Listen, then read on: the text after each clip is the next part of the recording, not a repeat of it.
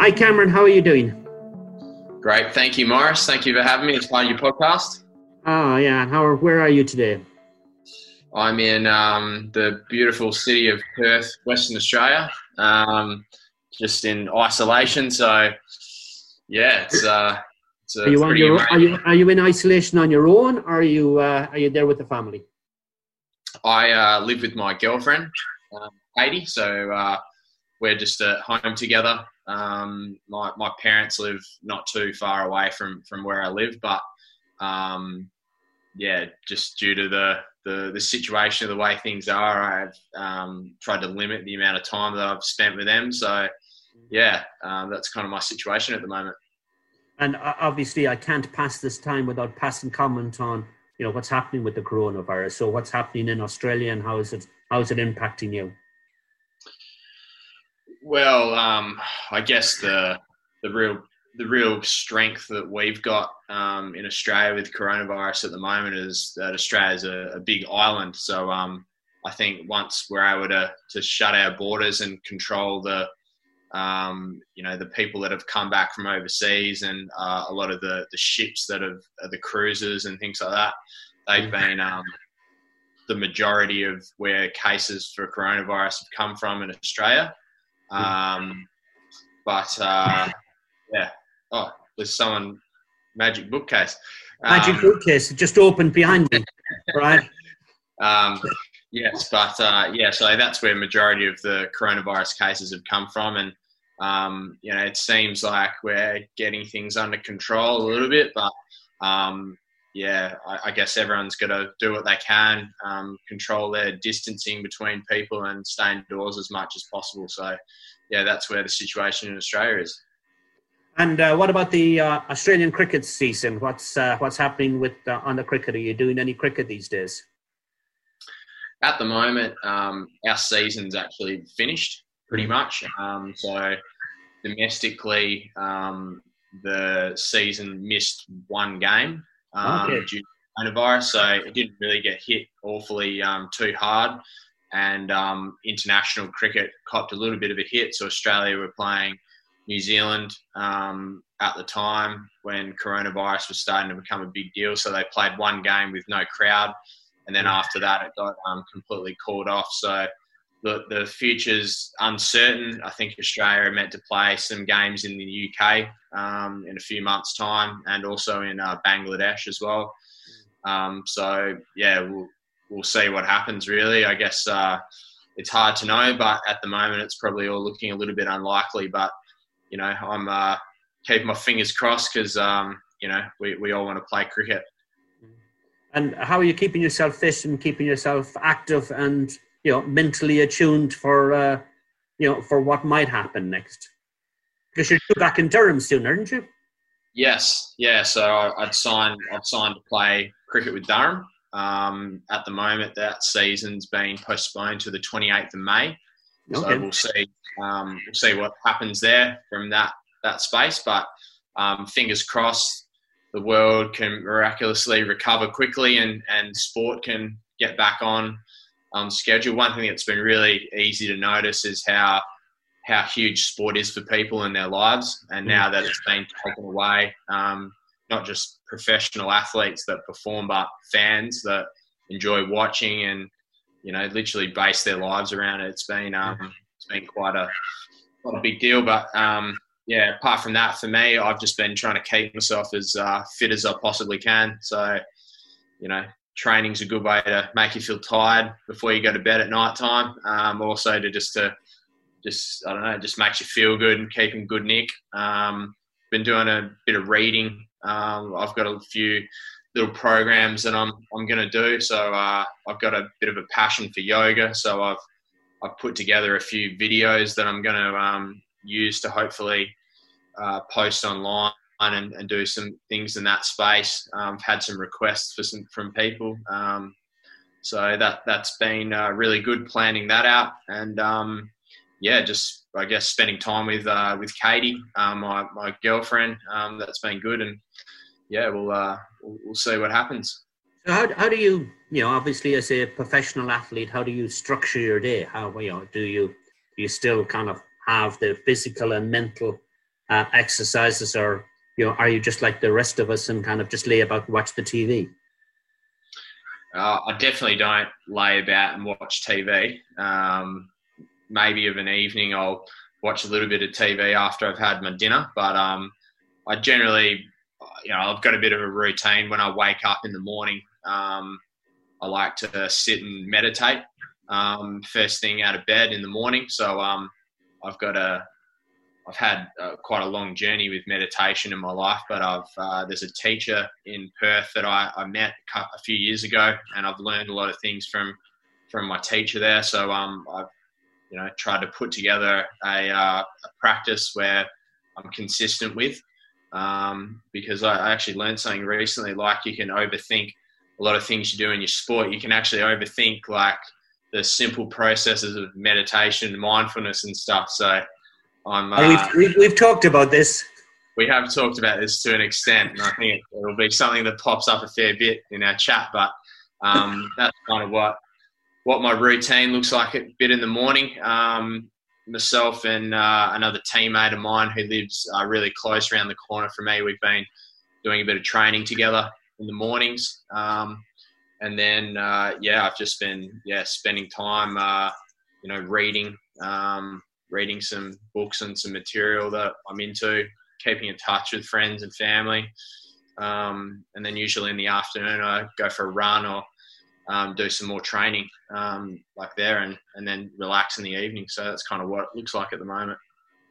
And, when obviously as a professional athlete, how important do you think mindset actually is? How much weight do you give it?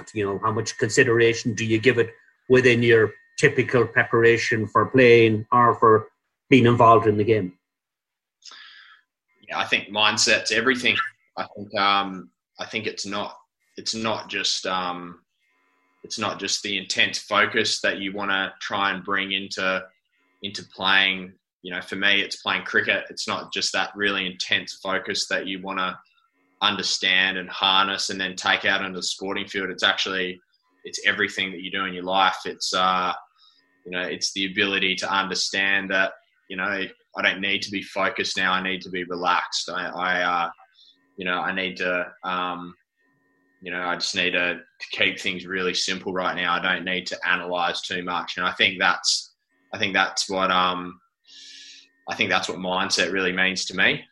It's not something that you do well all the time, but I think having an understanding of all those concepts hopefully can allow you to harness as best a mindset as you possibly can for whatever moment of the day that it brings, whether it's for me walking out to bat in a big game or just sitting at home, not needing to do anything at all. And, where has it worked well for you and where has it worked badly for you? I think for me, I've had a big journey with mindset. I've tried lots of things. I've tried to put into practice lots of things, and there's been times where that's worked really, really well. And then I guess in the process of trying to really strengthen that mindset even more, you then do other things to make sure that you're not being complacent, you're not being lazy and things like that. And then sometimes those things don't work, sometimes they do work. So, I think for me last year, I had a really good mindset when I was playing at Durham County Cricket Club, for example. That's where we actually met. I did, some really good work there. I was really simple with how I was preparing. I wasn't always successful every time I went out, but I felt really, really trusted in what I was doing. And, at times I probably was really hard on myself, but, I think what followed on from that really showed me how good my mindset actually was in that period of time last year. And then where it didn't work very well was probably when I then took the step up and went into the national team. And I certainly think I overcomplicated things. I tried harder. And I didn't, looking back on it now, I wish I'd actually done the complete opposite. I wish that I'd just kept doing what I was doing at Durham. And I wish that I'd walked out in, Test cricket and taken the game on much more than what I did when I was playing there. And, hindsight's a wonderful thing, but, there's two really strong examples of when my mindset was really good. And then when I probably, when I let myself down. And, we've obviously had many conversations in the pub and in many other places. But, what would be interesting for people who are listening, when we talk about mindset and when we talk about that kind of muscle memory, what that means to you, how you apply it, and why sometimes it works for you and why sometimes it doesn't work for you. Yeah. Well, muscle memory for me is literally just doing, I think highlighting the skill that you're trying to replicate and doing it over and over and over and over again. And, particularly for me, when I got dropped from the test team last year, I literally took that message on board to an absolute T. I had some, I had some issues with my technique that I felt that I needed to get better at. And, the muscle memory piece for me there is to literally do that skill over and over and over again. And I definitely did that this season, but it didn't necessarily replicate into, success and just mountains and mountains of runs, because at the end of the day, I'm a batsman and my job is to score runs and to score big runs. But, for me, I was still holding on to that practice and that muscle memory that I was trying to develop. And it meant that, when I went out and played in games, I just wasn't as clear and I wasn't as present to the ball that was coming down at me all the time. So, this season, that might have been the outcome of that, but it also doesn't mean that, in the years to come that practice that I was doing won't work in my favour. So that's the positive out of it. But certainly interesting. And so Cameron, I obviously I understand some of these things, but just to help other people that may be listening. So when we talk about muscle memory, and we're not just talking about the physical aspects, either the physical preparation, we're also talking about the mental preparation, and why it is so important that your brain, which is a muscle, why we're trying to build memory into it. And I don't think I would be unfair in saying sometimes you overthink. Right? When when people like me are saying stop it, right? So how does it feel, and why do you think you do that? Because I think it would be important for people to understand. And again, we've had this conversation. That failure is not the opposite to success. But failure is part of the success journey, and it would be important that people kind of get some learnings from your journey as to why that memory, muscle, mindset sometimes just doesn't work for you. I think for me, being really honest, I think it's something that's quite subconscious to me. I think it's something that I've done for a long period of time.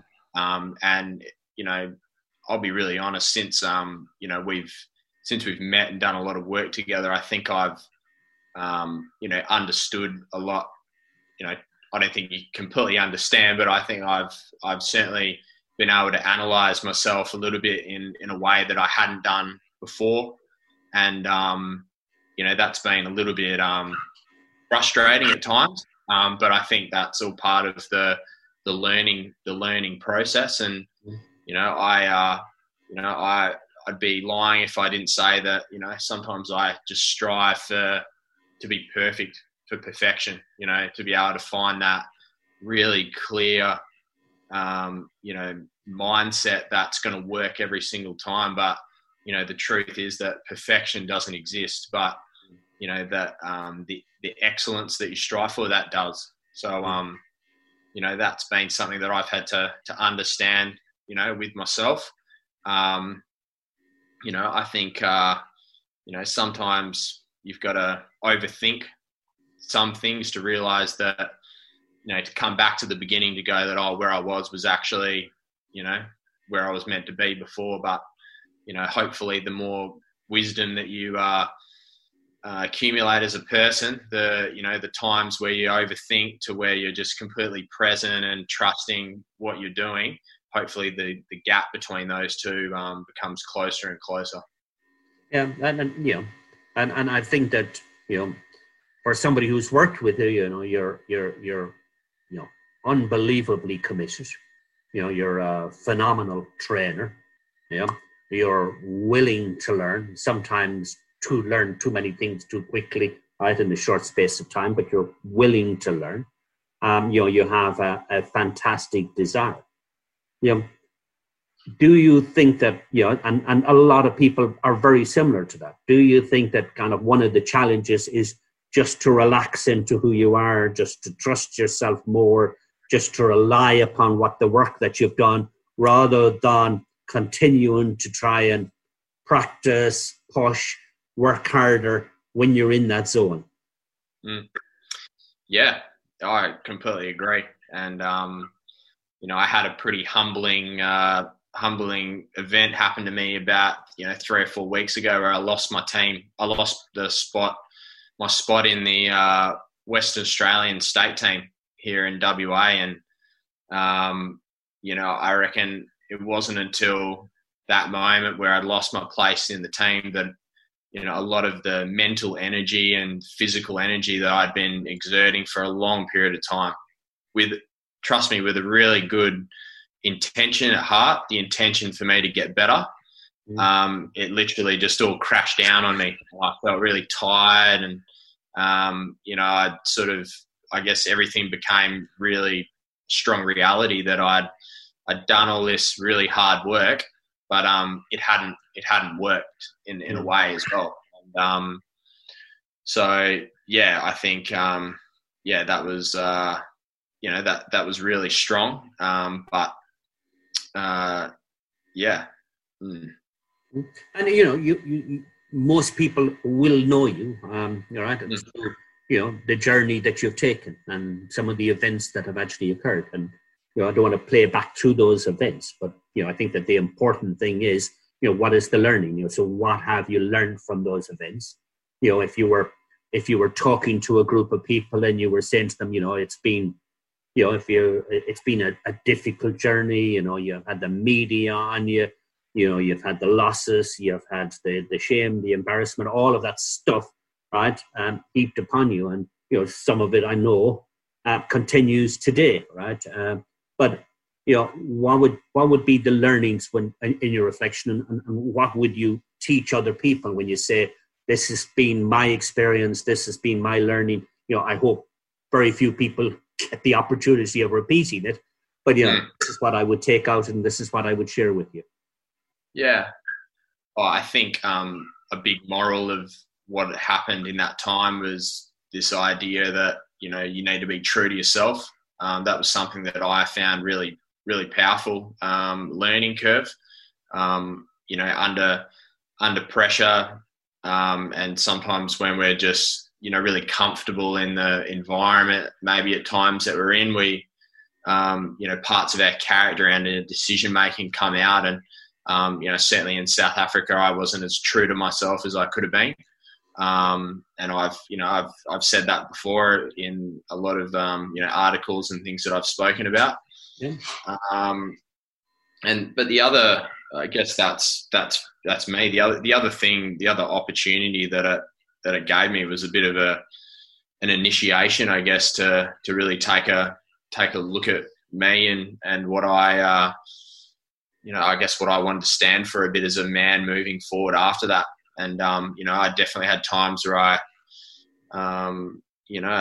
did that really well. And I, even today, I even felt like that experience was so traumatic that there was nothing that could touch me moving forward from that. But the truth is that, life's lived in this moment, and each moment has its own challenge. And I'm still learning today, even some mistakes that I,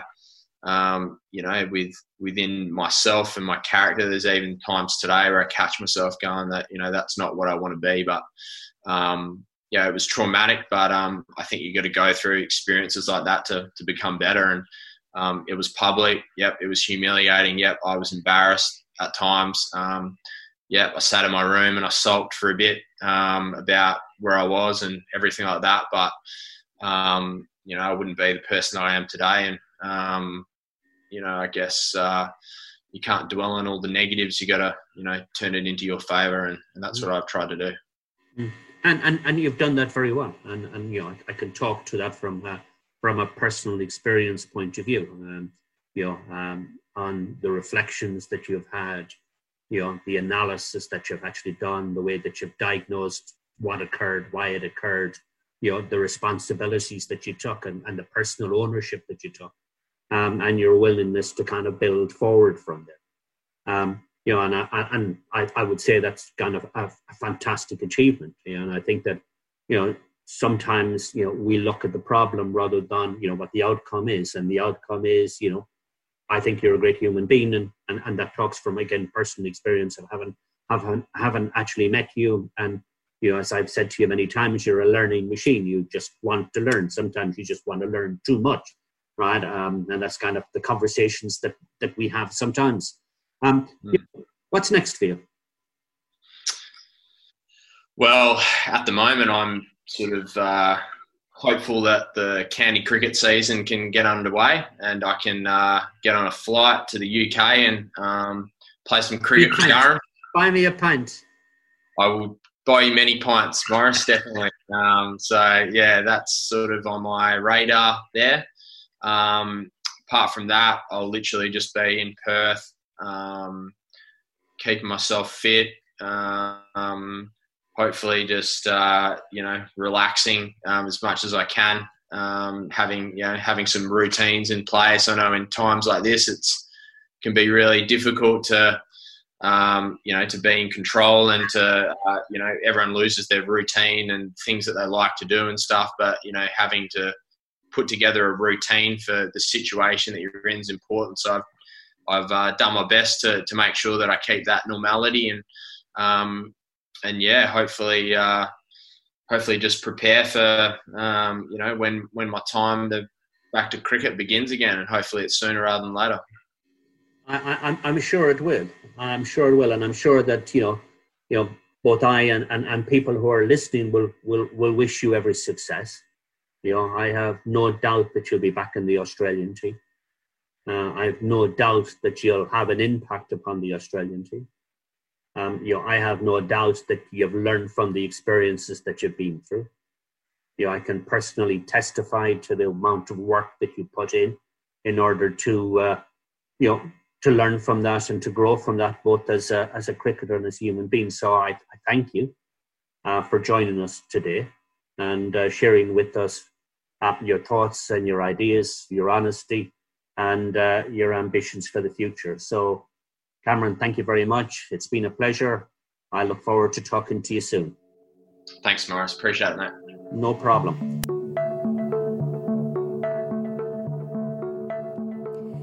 If you're interested in change, mindset, and personal development, whether in your personal life or career, you can head over to mauriceduffy.com/resources, where you'll be able to access loads of inspirational material, articles, podcasts, and motivational thoughts, as well as meditation and visualization exercises. You can also get in touch with Dr. Maurice Duffy and his team by email on letstalk@mauriceduffy.com. And don't forget to follow him on Twitter, Instagram, and Facebook. Simply search for @TheBeak Squawks.